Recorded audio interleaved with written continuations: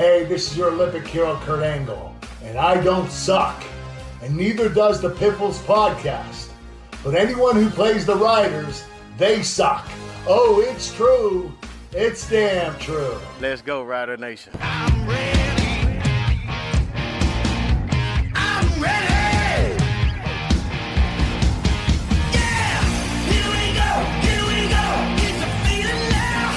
Hit 'em high, hit 'em low, 'cause we're dealing now. Everybody's giving it all they got, 'cause we're ready.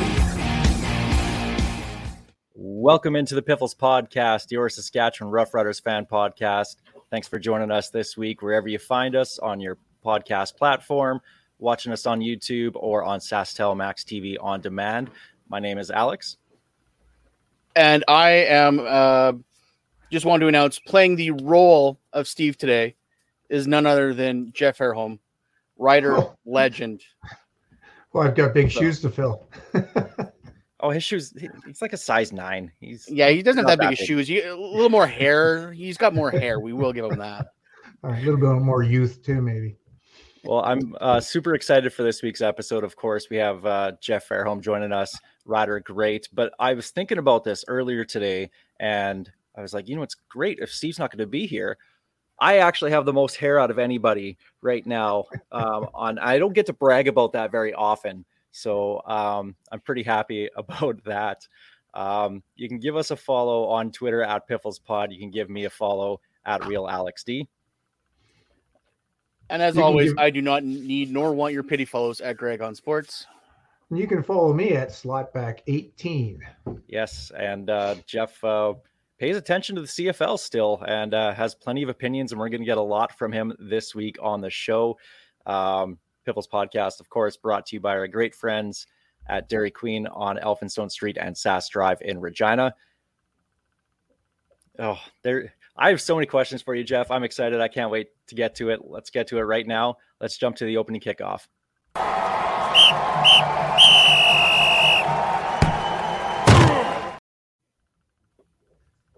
So we'll start with the Saskatchewan Roughriders 2023 season, Jeff.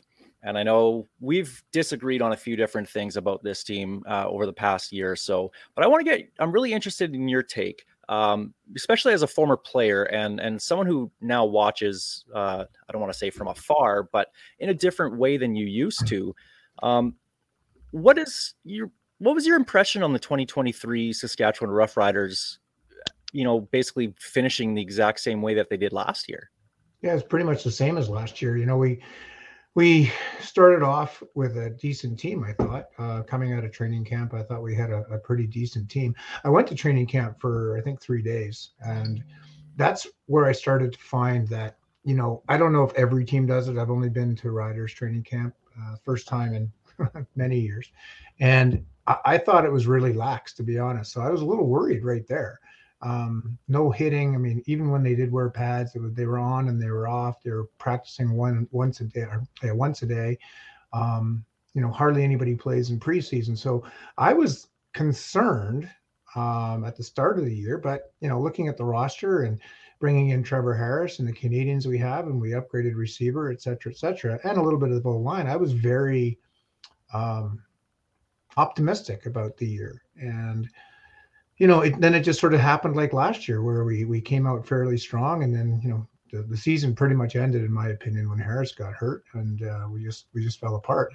So I think for me, the underlying theme that I saw is not a great term, because I'm not in the locker room, but I just didn't see a culture. I didn't see a culture on the team that worked, and something was wrong. I don't know what it was. I'm not in the locker room, but I can tell you from my experience, for whatever that's worth, there's something wrong with that football team inside the locker room, and they just didn't want to play for each other anymore. So is that is that a player thing? Is that coaching staff? Is that higher up, or is it all throughout the franchise? Well, I can't say it's all throughout the franchise because I think football operations is very separate from the administration side. And maybe that's a bit of an issue too. Maybe they need to bring that a little bit closer because I do understand that the administrative side, the office, the culture is fantastic. And Craig Reynolds has done a wonderful job, certainly with the financial aspects of things, and the culture in the office is fantastic. The locker room, that comes down to the coaches, the head coach for sure. And I don't want to, pee on his grave or anything like that. But, poor guy's gone and somebody lost his job. But, it ultimately lands on Craig Dickinson. And somewhere, somehow, I think they were just too easy on the team when things happen. I don't think, you guys have said it on the podcast many times when, something goes wrong on the field and the coach is clapping and things like that. It just doesn't show a good message. And when you're constantly trotting out the same players that got blown out the game before, and players see the film and they see that, hey, so-and-so is not playing hard or is not doing his job, and they keep trotting that player out and out and out, there's no accountability. So, that hurts a culture as well. So, but ultimately it lands on the head coach. So to answer, long answer to your question is the head coach, but, the players have to be there for themselves as well. So they have some accountability. So you were coached by Don Matthews here in Saskatchewan for a couple of years. Mm-hmm. And I'm not saying every coach needs to be like that. That's a totally different time. And that style of coaching doesn't necessarily work anymore. But how did you, being with Don Matthews and then seeing what you saw here with Craig Dickinson, would you say that there's like such a big enough transparency that, I don't even know how to word it. Like, I don't even know how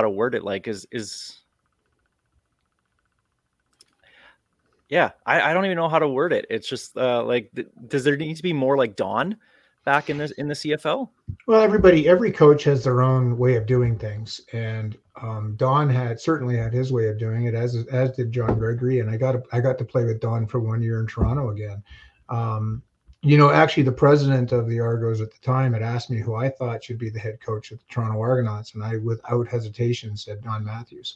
And he went out and got him and Doug Flutie. So, we had a pretty good team in '96. But Don had a way of doing things that he trusted you and he inspired you, which I believe in that type of leadership, with trust and inspire. And but you also knew it was very, very clear that if you did something wrong, that Don would come down on you. And I'm not saying he did. I'm just saying that threat was always there.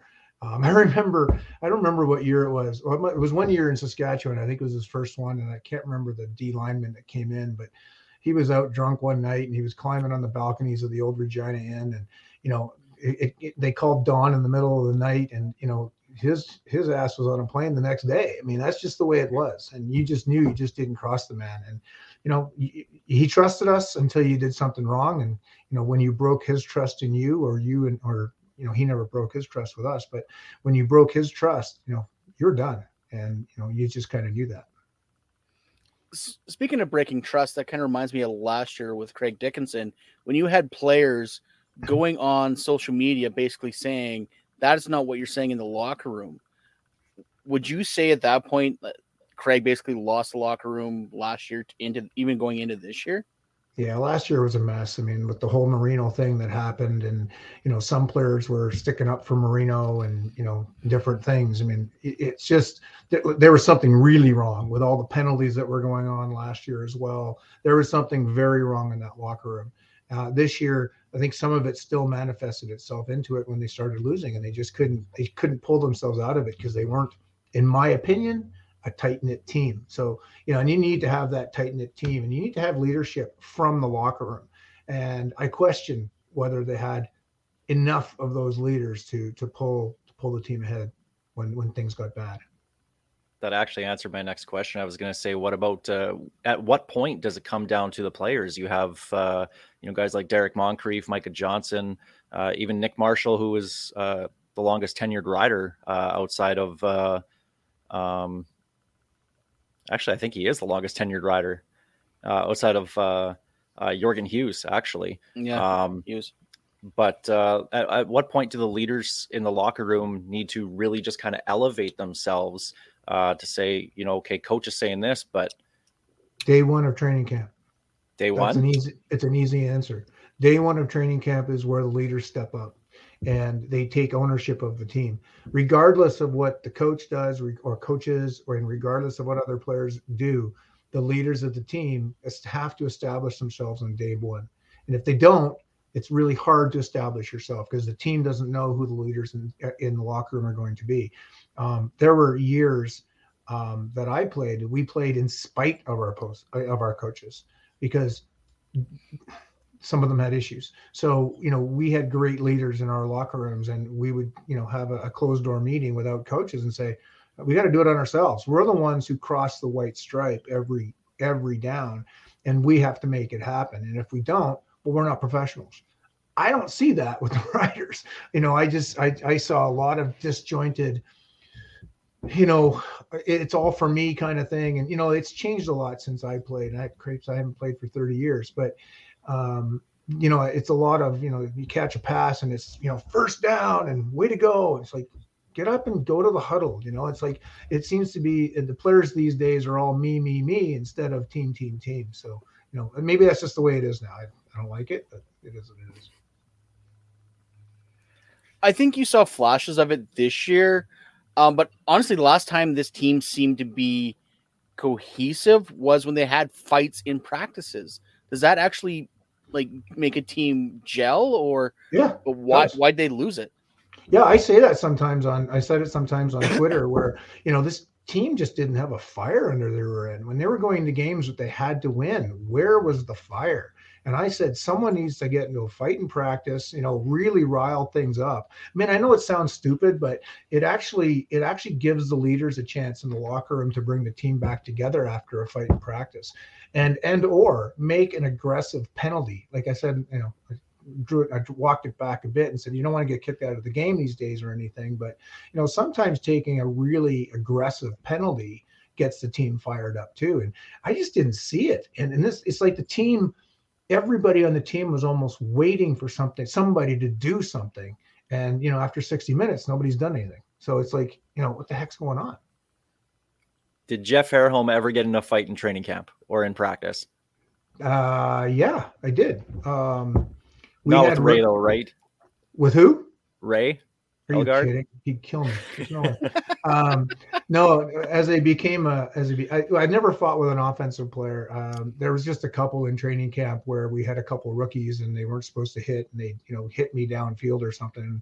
And I give them one pass, but it happens again. You and I are going, and it happens a couple times. And then in games when, I didn't do anything dirty, but when, a DB pissed me off or something, I'd give him one pass and then I'd go and I'd just, at those days, I would just go cut him at the knees. And, if your knee's in the way and I blow it out, so be it.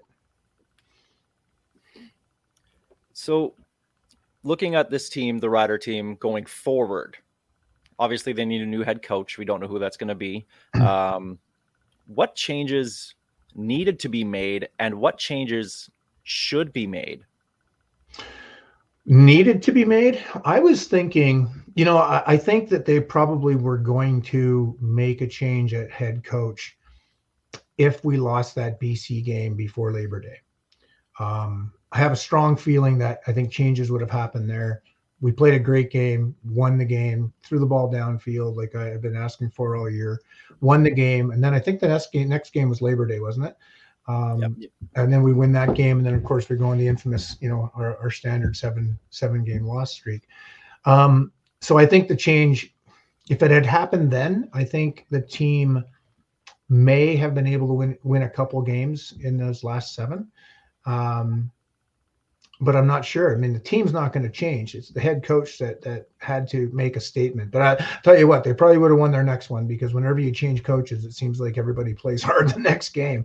I had a couple of changes in my career, and it just, you seem to win the next one. I think what they need. So that's what I think should have happened. Unfortunately, I understand why it didn't. But if it had happened, I think we might have had a better chance at the playoffs. What needs to happen now. And unfortunately, none of the coaches are going to be back. I don't think anyway. Someone needs to evaluate the culture in that locker room. And I mean, each player. They need to go through each and every player and understand what that player brought or didn't bring to the locker room. That's number one, in my opinion, when you're talking about all of these free agents. Which ones do you want to bring back? Forget how good they are on the field right now. Right now, you need a team, and they need to figure out who's going to fit in the culture of whatever of the coach who comes in. That coach needs to figure that out, and you figure out what culture you want, how you're going to build it, and then you bring players in that fit that culture. And I'll tell you, if they don't fit the culture, 86 them, get rid of them right away. So how does a team start building that culture? Well, you have to have a plan first. So a coach has to come in and build a business plan, if you will. And that coach is going to say, this is going to be my culture, whatever that culture is. And it usually goes to that coach's personality. So if they have a personality and they want this certain culture, they don't want penalties, but they want to play hard. They want to play with, physicality, and they want to have a really big, strong offensive line. But we want guys to gel in the locker room, and we're going to take them bowling in training camp rather than in game 17. I'm kidding. But, whatever kind of culture you want, you go out and get those players, and you do. And that's the general manager and all of the scouts. They have to go and do their due diligence on these kids that they're going to bring in. And let's face it, they are kids. And any free agents they're going to bring in, and whoever they look at in the draft, they have to go through and do background checks and see what they were like in their locker rooms in the past. That's how you build a team. I don't know if they did it in our team in 88 and 89 and 90, but I'll tell you, we had an amazing locker room. And if someone fell out of line, they were taken care of one way or the other.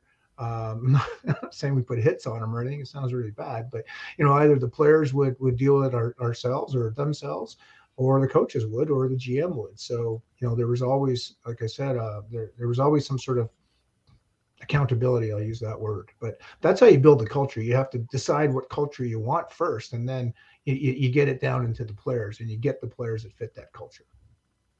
So with that, Milt Stiegel recently said the Riders were missing a lot of top-tier talents, a lot of betas, not alphas. So what's more important, a fit to the locker room or guys with the talent that might not be there? You need both. I mean, ideally you have both. And I think if you look at Toronto this year, they have both. They have some amazing talent. They have depth. And from what I understand, I was talking to Pinball, and I was talking to Danny Webb, the equipment manager, before the last game. And I was asking them, how did you build your culture? And I explained it already.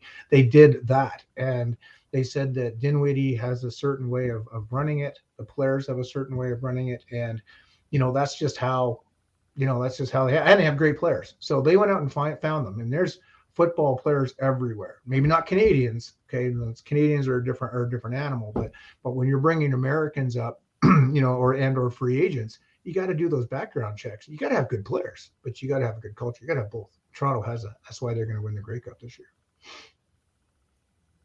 All right, well, scrap my last question for you. Who's going to win the Grey Cup? Anyone but Winnipeg. Anyone but Winnipeg. Yeah, I hear you there, Greg.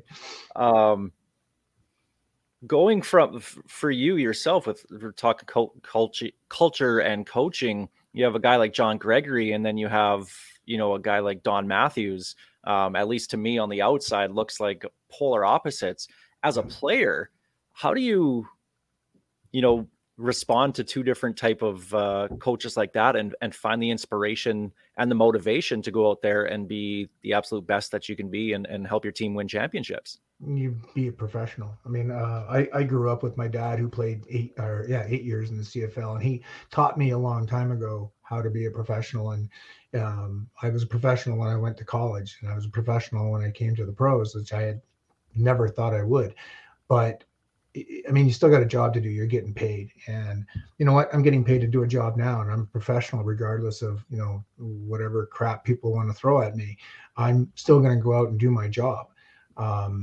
And when my boss comes in, i.e. the head coach, and they have a certain culture that they want to instill, I'm going to fall in line. but I'm going to do my job. I'm still going to, I'm still going to be the first one to put my hand up and ask questions and why. And, I'm still going to work my ass off in practice. And I'm still going to look up to players like Eddie Lowe, who just never stopped running after he crossed the stripe. And, you're still going to have these things. And I'm not saying you want a whole locker room full of Jeff Fairholms, because you don't want that. You want a mix, but you want everybody to get along and play for each other and understand that, hey, I'm a professional just like you are. And you mentioned Ray Elgard earlier. We couldn't be from further sides of the tracks, but we got along well enough that, we respected each other. We played hard for each other. We didn't get into fights. I mean, we just came to play off each other and really work well together. You're telling me there's a difference between you, Elgard, and Don Narcisse? I think you guys are the same person, really. Yeah. Oh, yeah. We're all really the same. We used to watch film, and I swear to God, we would be watching each other on film, and I would look at Narco and go, "How in the hell did you do that?" And then I'd say the same thing to Ray, and Ray would say it to me, and it was just friendly banter, and we all learned of each other. But that's what a good group does. Okay, well, a lot of people may not remember or don't know you were actually a coach yourself with the Toronto Argonauts after your playing days. Are you putting your name in the hat for Riders head coach? No, I don't understand these players these days, and the game is somewhat passed me by. People would say I would be an offensive coach, but I don't even understand the offenses these days. They go through this long laundry list, and I just know when I want to throw it deep and when I want to run the ball. No, I wouldn't want to do that. It's the game's passed me by that way. I've got a good job. I make way more money than I would as a head coach, so I'm quite happy where I am. Thank you very much. The problem is you weren't a quarterback. Quarterbacks can only become coaches, apparently. No, and when I played, I always knew what I had to do, and I knew the adjustments I'd have to make depending on the coverages we were getting and the blitzes, and I knew when to run hot, and I very, very, very rarely made mistakes. But I never knew the offensive line. I never knew when or why they were calling something. I never questioned it. My attitude on the bench was, you call it, I run it, and I'll do the best I can to make it work. Now, Jeff Fairholm, the Saskatchewan Roughrider fan, who would you like to see as the next head coach of the Saskatchewan Roughriders leading this team in 2024? We've seen a lot of names being thrown out there. Some, to me, pretty far out there, like a Henry Burris, a Kerry Joseph. I think that's just kind of, clickbait more than anything. They do have the coaching background now, but I think they're still years away here anyway. But as a fan, who does Jeff Fairholm want to see lead this team? I think we need a safe bet, to be honest with you. I'd love to say, let's go out and, hire Burris or something like that and take a bit of a wing and a prayer and try something. I think the two you mentioned with Joseph and Burris, I think they need to be offensive coordinators in our league first before they can make that jump. Running a team in the locker room is very different. But the name that is the safe bet, and then his name has escaped me, Hamilton's OC. Scott Milanovich. Scott Milanovich. Thank you. So Milanovich is the safe bet. If he gets locked up, though, I would say the next one, I would say Maximic. Now it's not a safe bet, but he's been an OC in the league, and he's done really well with BC. So I would go Milanovich first, then Maximic second. Then after that, it's a bit of a steep hill, I think. Now, do you think this team would need a younger coach like a Maximic, like maybe a Corey Mace? You look at what Corey Mace has done in Toronto. I mean, heck, he played with half those guys over with the Calgary Stampeders. Mm-hmm. But just to relate to players, do you think that's a really big important thing? I think it is, but you have to draw the line somewhere. When you become a coach, the line gets blurred when you're so new out of playing. I think that if we bring back how many free agents we have, 46. If we bring half of them back, then I think we need a coach that can lay the law down a lot faster. and coach and players, coach that players will respect. And right now, I think the safe bet after coming off of 2 years like we've had, I think we need someone with some head coaching experience. That's my opinion.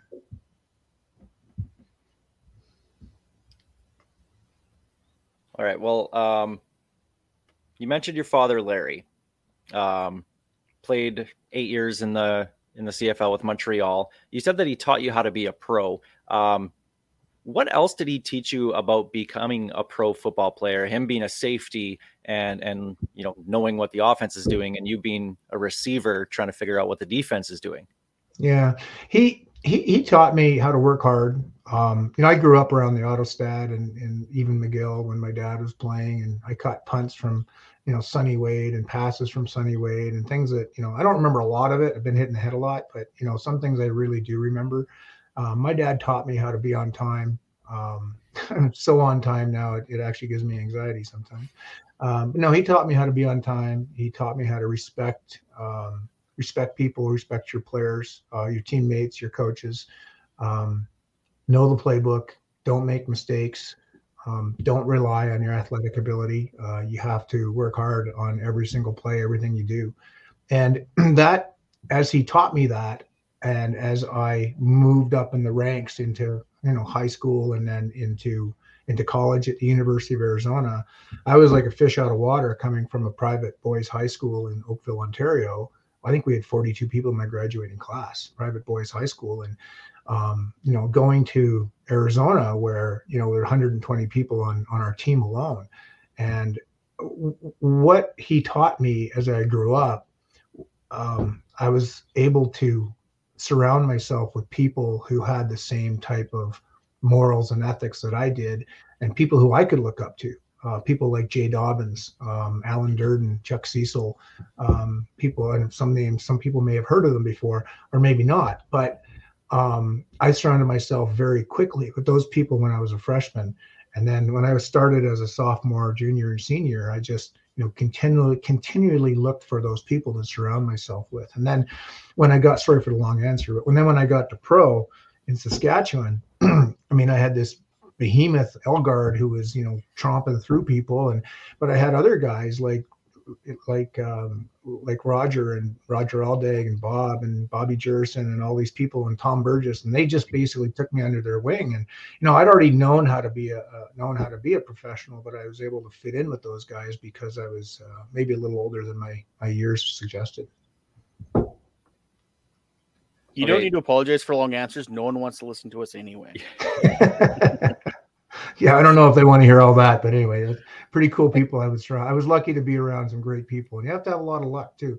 I was when I was at Arizona, I went down there as a running back, and after 3 days of main camp, all of the flankers behind the starter got hurt, so they threw me out there, and I never looked back. And I ended up with second string as a freshman, and never played a down on offense, thank goodness. But I got second string and just never let it go.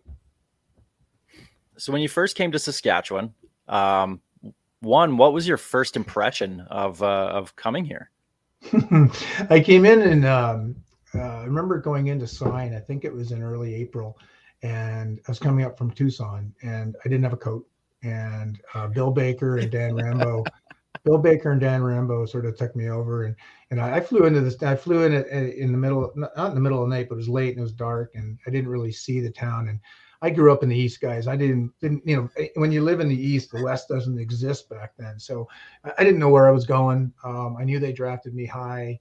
I had agreed on a contract, so I was going up to sign, and, they took really good care of me. I found the people to be just lovely right away. They took, Tom Burgess and Dave Ridgway took me out to dinner at the Diplomat at the time. And, Thomas, we met Thomas for the first time, and now he owns Memories. And, it was just fun. And I felt at home. I guess I'm a small town guy and relatively speaking. And, I just love the West. I've been out West for 4 years in Arizona, and I just loved it right away. It was very family oriented, and, it was easy for me.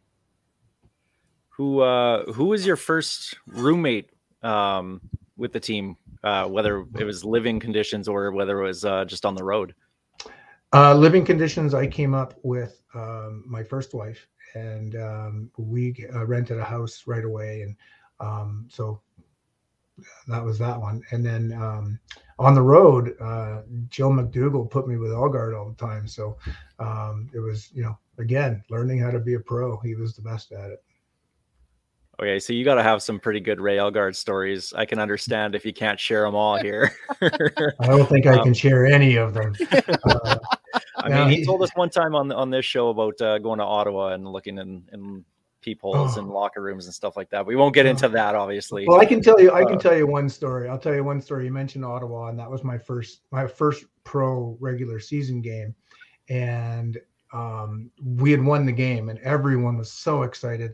I didn't even know what had happened, prior to '88, and I guess we'd lost 11 years in a row and whatever, and we won the game, and everyone was so excited. And we were in the shower. I'm not going to get dirty here or anything, but Steve Goldman, who was our offensive coordinator, came into the shower. Coaches would shower with the players, whatever. And he walked in, and he was a very hairy guy. And Elgard yells out, he says, "Hey, someone get a gun. There's a bear in the shower." And I just lost it. I thought, this is pro football at its best. You're just dogging your boss right after a win. So it was a good time. We had a lot of fun together. Obviously, the jewel of the West was Taylor Field, so to speak. Tell us about that old girl compared to the new stadium. Ooh. Well, I love Taylor Field. I'm nostalgic. I've been around the CFL. I grew up around the Autostad, which wasn't exactly a jewel. And I love those old barns. I love playing in Iverwin Stadium. I love playing in Old Lansdowne. I just love those old places. And I really miss the fact that we don't have Taylor Field anymore. And it toughens you up. I mean, it was home for us, but it toughens you up. I think these guys might be a little padded right now because I'll tell you, Mosaic Stadium now is absolutely gorgeous. And I've been around Arizona's, facilities, which is, top notch and things like that. But whoa, I tell you, we are, that facility that we have, I don't know how we can't attract. If we can't attract players to that place, you just can't sell the place. It's first class. It's better than, I would say, most, if not all, of the NFL facilities. It's that good. Do you have a favorite memory of Taylor Field? Yeah, my 100 and whatever yard touchdown is a fun one that I remember. But I think the Labor Day Classics were always a riot. But I'll tell you, the one game that was electric was I want to say it was we need Rob Vanstone on here, but I want to say it was the first time an American team had come up to play us, and I think it was the Sacramento Gold Miners. Yep. Sacramento was the first one. Yep. Was it the first one? Yeah. Okay. You guys know better than me. So it was just electric. I mean, it was more electric than any Labor Day Classic. And I caught a touchdown and ran up into the stands in the south end zone. And, it was just, that was a great memory. That was a hell of a lot of fun. That was a great game. Were you on the, I want to say it was a Saskatchewan game in Vegas in 95. You might've been in Toronto then. I was in Toronto. I never played in Vegas. Oh, okay. Yeah.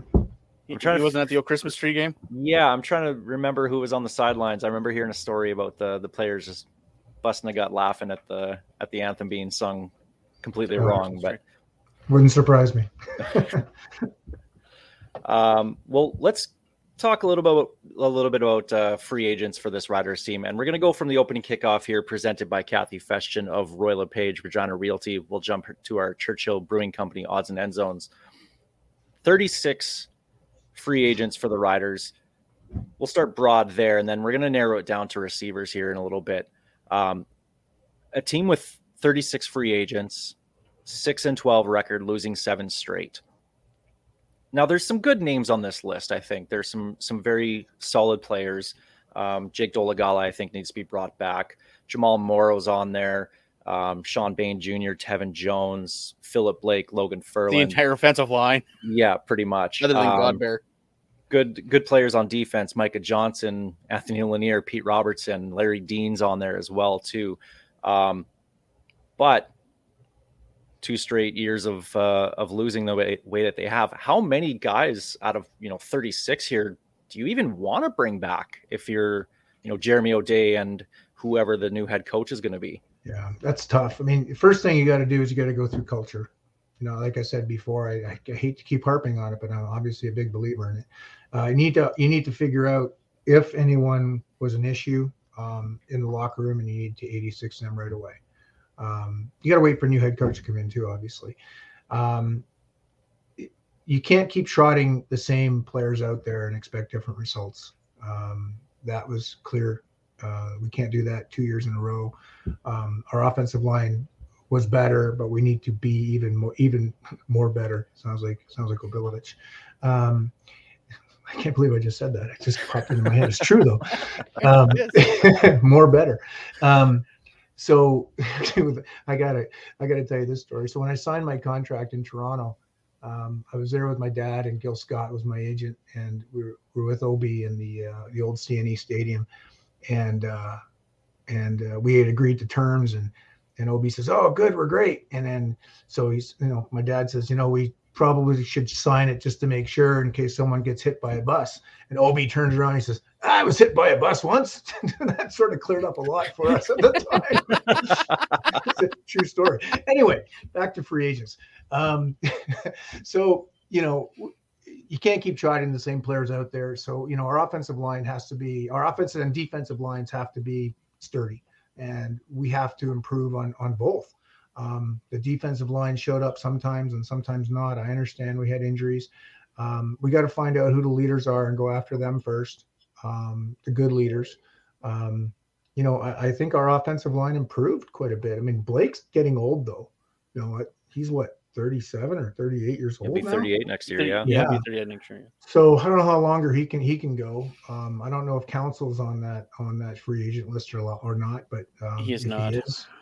Well, I think we need to do something with that. But we've got the makings of the start of an offensive line. And who better to fix an offensive line than Jeremy O'Day? I mean, he needs to do that. So they improved, but they didn't get that much better. Dolagala has promise. I think that if he has a chance to learn from Trevor Harris over the course of at least half a season, I think he'll improve. So I think he's a keeper. I agree with you there, Alex.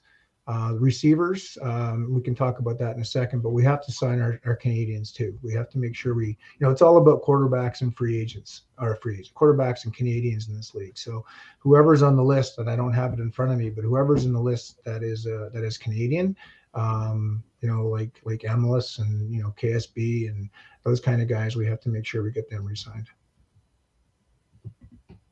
Well, the good news is there's only one Canadian on the free agent list for receivers, and that's Braden Lenius.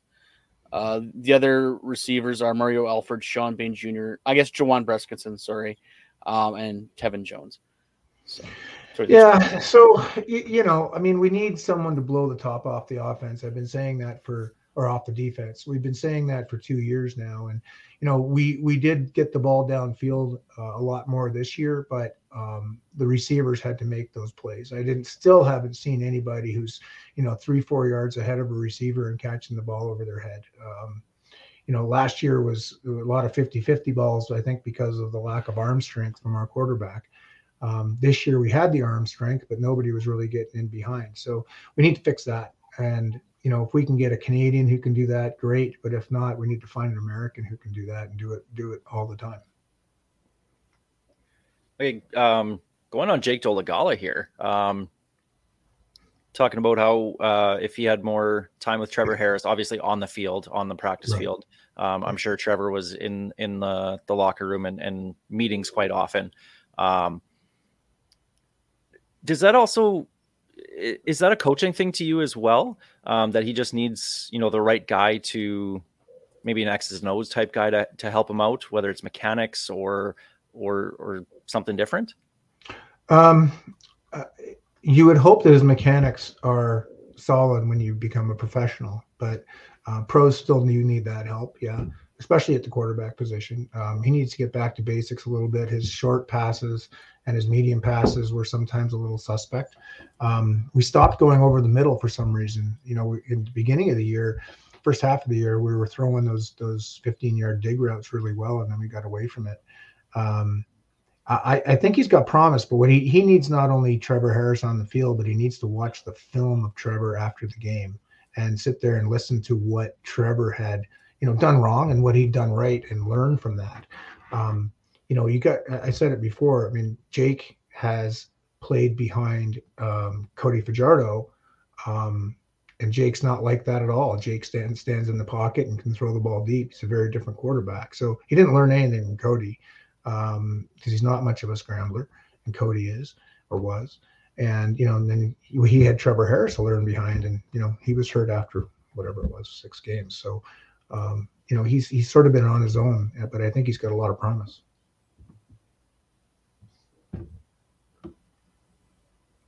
Looking at the defense, I know you're an offensive guy, but looking at the defense with how they started the season, they were to me, a big part of the reason why the Riders got to 6 wins. A lot of those wins at the beginning of the year was because the defense was playing so good. Obviously, injuries happened. Roland Milligan was a big one in the secondary, and after he got injured, it all seemed to just kind of, you know, go downhill for the defense from there. What needs to happen on the back end? But our back end hurts right now. I'm sorry, I can't deal with Marshall anymore. I just can't deal with it. I mean, you know, he makes a great play and then he lets 2 or 3 go by him. I can't buy that anymore. And I'd rather have a much more solid player. I mean, I'm sure he can find a job in Edmonton with Jones, but he's just not. I just don't think he's a rough rider for this team. I hate to be so critical of a player, but, you know, it's just the way it is. I like Dalkey a lot. I think he's going to improve. I think, you know, he's got to stay healthy. He's got to protect his body a little bit, but I really like Dalkey a lot. Milligan is a great player. CJ Revis is a great player. I think we put Moncrief in the wrong position a couple times. And, you know, he's getting a little old now too. He got run over by, who was it? I can't remember. He got run over by a quarterback, and I can't remember who it was. Schultz, I think it was. It was Schultz. Yeah. And I was just like, oh my God, that's just a bad look. So our back end, we have a couple of holes to fill there, I think. Linebacker, boy, I was really disappointed in Tights' year this year. I don't know what happened. Maybe he was put in the wrong scheme. I don't know. I think he's a better football player than what we saw. And of course, Larry Dean. What can you say about Larry? I mean, he's a fantastic player. He's that quiet leader that I love. And you know, hopefully he's back. He's getting up there in age too, though. But do you keep on rolling him out there until do you ascribe to a year too soon over a year too late, or how much longer do you think Larry Dean's got in him with his injury history? Well, here's the thing.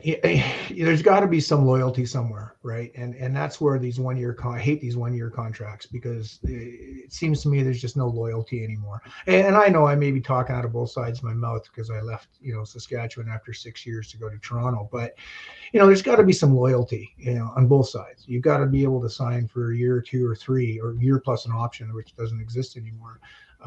But I think it goes both ways, and I think Larry Dean's, you know, he's paid his dues, and I think to answer your question, I'd wait till a year too late. Wait till a year too late. I wouldn't want to play against him right now.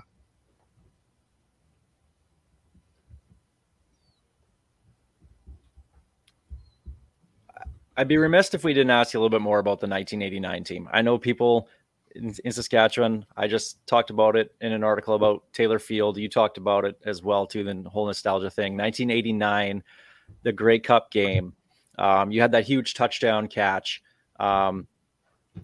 Would you say wrong shoulder? That one there. Yeah. Would you say that was not the game, just that catch and touchdown? Was that the biggest play of your career? Oh, without question. Yeah. That play was, it was the pinnacle of my career, even though I was only, you know, finishing my second season.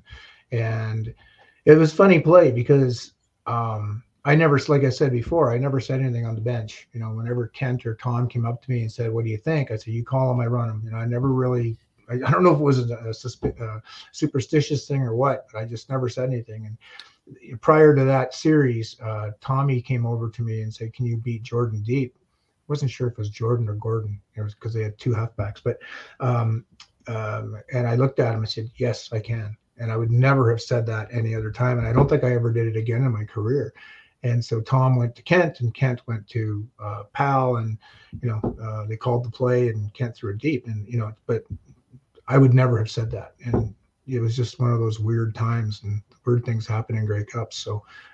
But yeah, definitely the biggest play of my career, and certainly one I'll never, ever forget, regardless of how many hits I've had in the head. And so going into that game, obviously we know I'm going to bring up the 16-2 Edmonton and Toronto parallel here in a little bit. But going into the Grey Cup game against Hamilton, when did you guys know that you guys were going to beat them? Oh God, not till the last second. Not until Dave kicked the field goal, and even then I wasn't sure what happened.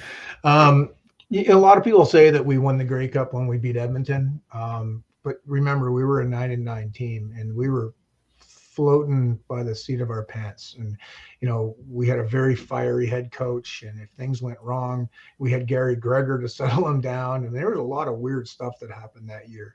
When Suter got that really bad interference call, it could have broken us apart, but it actually brought us together. We had just amazing, Dave Albright in that Western final was out of his mind. God rest his soul.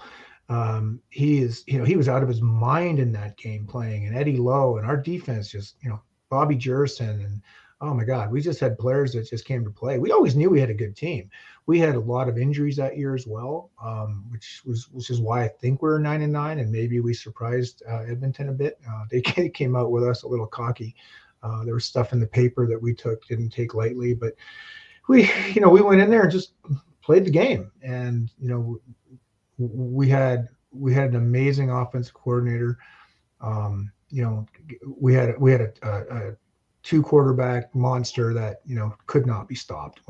When Kent was good, he was good, but when he was bad, and we put Tommy in. And look at the Western final, Tom won the game for us. So it was just one of those special years, and I love every single one of those guys.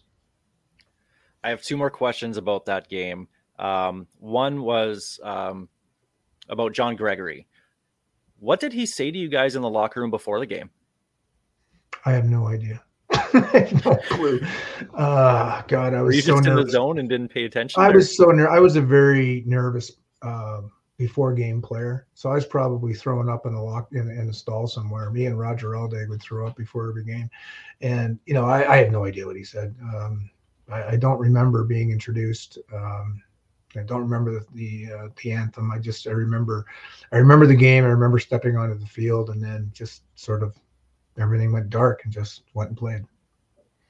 Okay, my last question about that game is Tony Champion, his touchdown catch to tie the game, to make it 40-40 at the end. As a receiver, did you see that and go, holy crap, that was like, considering the circumstances, right, with broken ribs, and I think it was third down as well, too.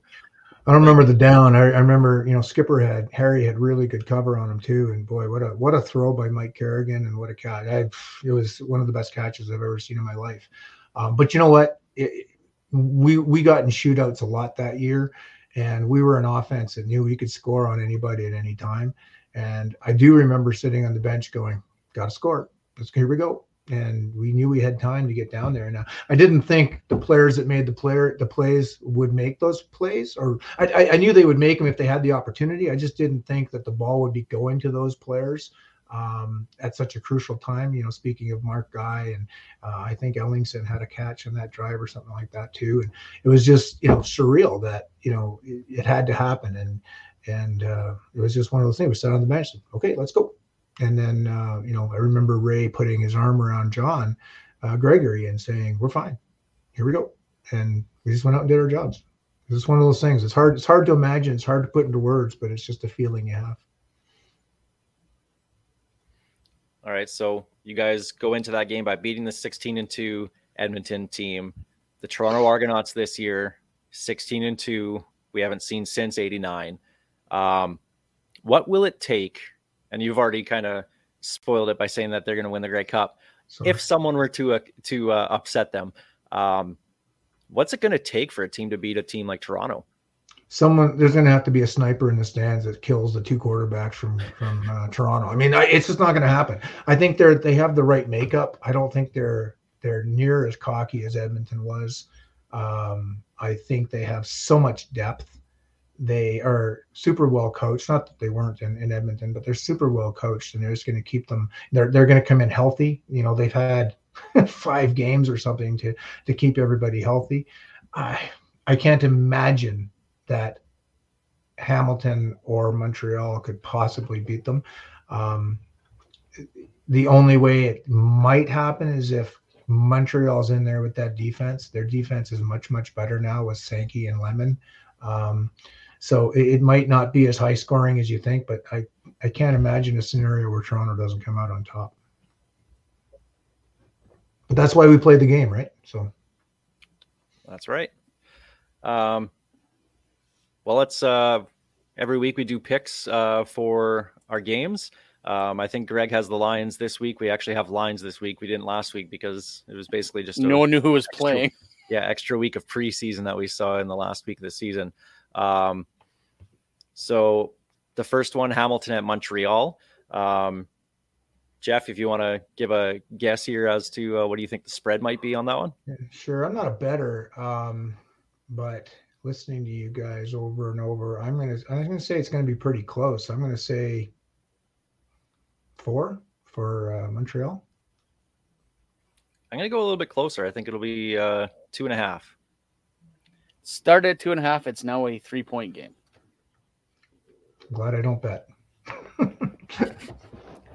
I think you're right, though. I honestly, I don't think it's going to be that close. I think Montreal is going to easily cover that 3 points, so it will be at least a 4-point game. Well, it's going to come down to how well Mitchell can play, right? I think he's going to play. I think he's going to play the whole game, and unless it comes down to the end. But I think he's going to, if he can play and regather some of that stardom from Calgary, who knows? They could easily come out with a win. I'm a big fan of chaos, regardless. And I think that especially people here in Saskatchewan would lose their minds if Cody Fajardo and Jason Moss somehow got to the Grey Cup and won it a year after getting there or leaving. So I'm on board with Montreal this week. We're doing hats. I like it. So I'm on Props. board. Where's your lock of the week? Chaos.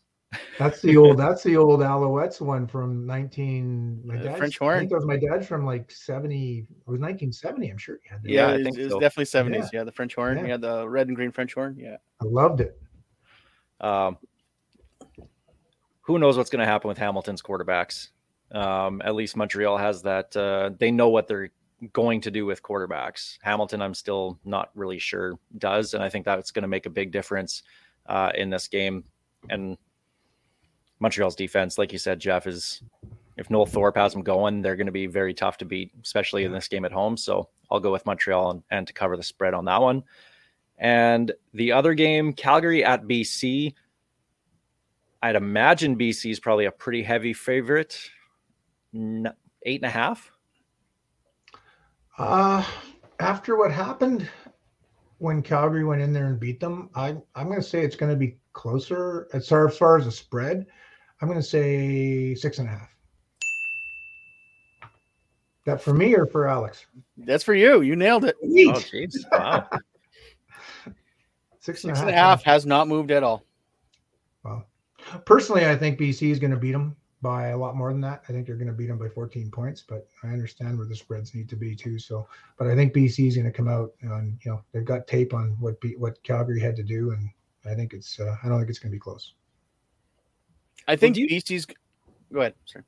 Do you take much stock into that last game that they played a couple of weeks ago? Like Calgary had to win that game essentially, at least to put the pressure on the Riders in that last regular season game. And they came out and they played their best game of the year.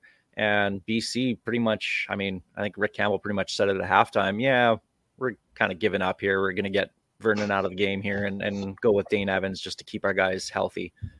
Yeah, it's number one. It's tough to win 2 games in a row against any team. Number one. Number two, yeah, BC just wasn't there. They're going to fill that stadium, I hope. And BC's going to come out flying. And Jake Mayer, I'm not a fan of Jake Mayer. I think he's a second string playing first string all year. I just don't think he has it in him. The receivers have been dropping balls, especially the last 2 games. So I see BC winning by 14. Watching those receivers drop balls, how much does that make you mad? Makes me nuts. Makes me crazy. It not as much as when I see NFL players drop balls because they make a hell of a lot more money. So, but no, it makes me crazy. I like BC in this one. My concern as always is VA's consistency, and I love that man. I think he's a great quarterback, but when he has a bad game, he has a really bad game. But I don't think Calgary has the horses, pun intended. So I think BC's going to win, but it's going to be closer than anticipated. For all the reasons that you guys said, yes, I as well am going with BC. But I think, like Jeff said, the score is going to be, that's a 2-score game. That's a 14-point game. I can't see them at home doing that again. I can't see them blowing that one. So, and one other thing we didn't mention this week, and Jeff, I'm not sure how much you still pay attention to CJFL. If you do, obviously Greg's. I'm not going to do it. I'm not cheering for him. He's not cheering for the Saskatoon Hilltops, but they shut out. St. Clair like 45-0 or something, right? 43-0. Yeah, how does that happen in a semifinal? I love the CJFL, but the Ontario Football Conference is the redheaded stepchild of the CJFL. Thanks for not saying bald-headed. Yeah, hey, I got to protect myself here too. But no, seriously, like a few years ago, they were doing cross-conference play. The Thunder went out there and played Hamilton, and they won 66-0. Yeah, the OFC does not recruit like BC or the Prairie Football Conference does. Probably to do with the colleges, but now you guys follow it a lot more than I do. But where's the Quebec Junior Football League at? Like Quebec is non-existent. Really, it used to be. It used to exist. They folded 90s. But yeah, it's only been a 3-conference league for a while now. That's a shame, because my dad got to Arizona as well, but he got through by playing junior football, and he actually won the Canadian Championship against the Saskatoon Hilltops in 1964. No, 1960, I think. Yeah, something like that. And he was with the can't remember, Rosemount Bombers, so out of Montreal. So I'm shocked that they let it go because Quebec has such a great football legacy. And the Toppers will be facing off in BC against the West Shore Rebels. Greg, you called that one, actually. I only know that the Okanagan Sun is always up there. But yeah, you said West Shore was going to win that one. They did. West Shore has been a juggernaut this year. And yeah, like I said, their West Shore and Okanagan is their Hilltops Thunder. So. I know you won't do it, Greg, but I am going for the Hilltops in this game. I'm not cheering for them, but they're going to win. Hopefully, Sarge brings another championship back to Saskatchewan in the CJFL. I don't want to listen to it. I don't want to hear about it because my DMs. I am good friends with a lot of Hilltops supporters and former players, and my DMs are going to be full, so I do not want it. So Greg, I hear that you don't cheer for them. Why the hate for Saskatoon Hilltops? I'm on the Regina Thunder board. Okay. that is ingrained in me. We have people on our board that spit when they hear Saskatoon like corner gas. I'm not one of them. That is gross.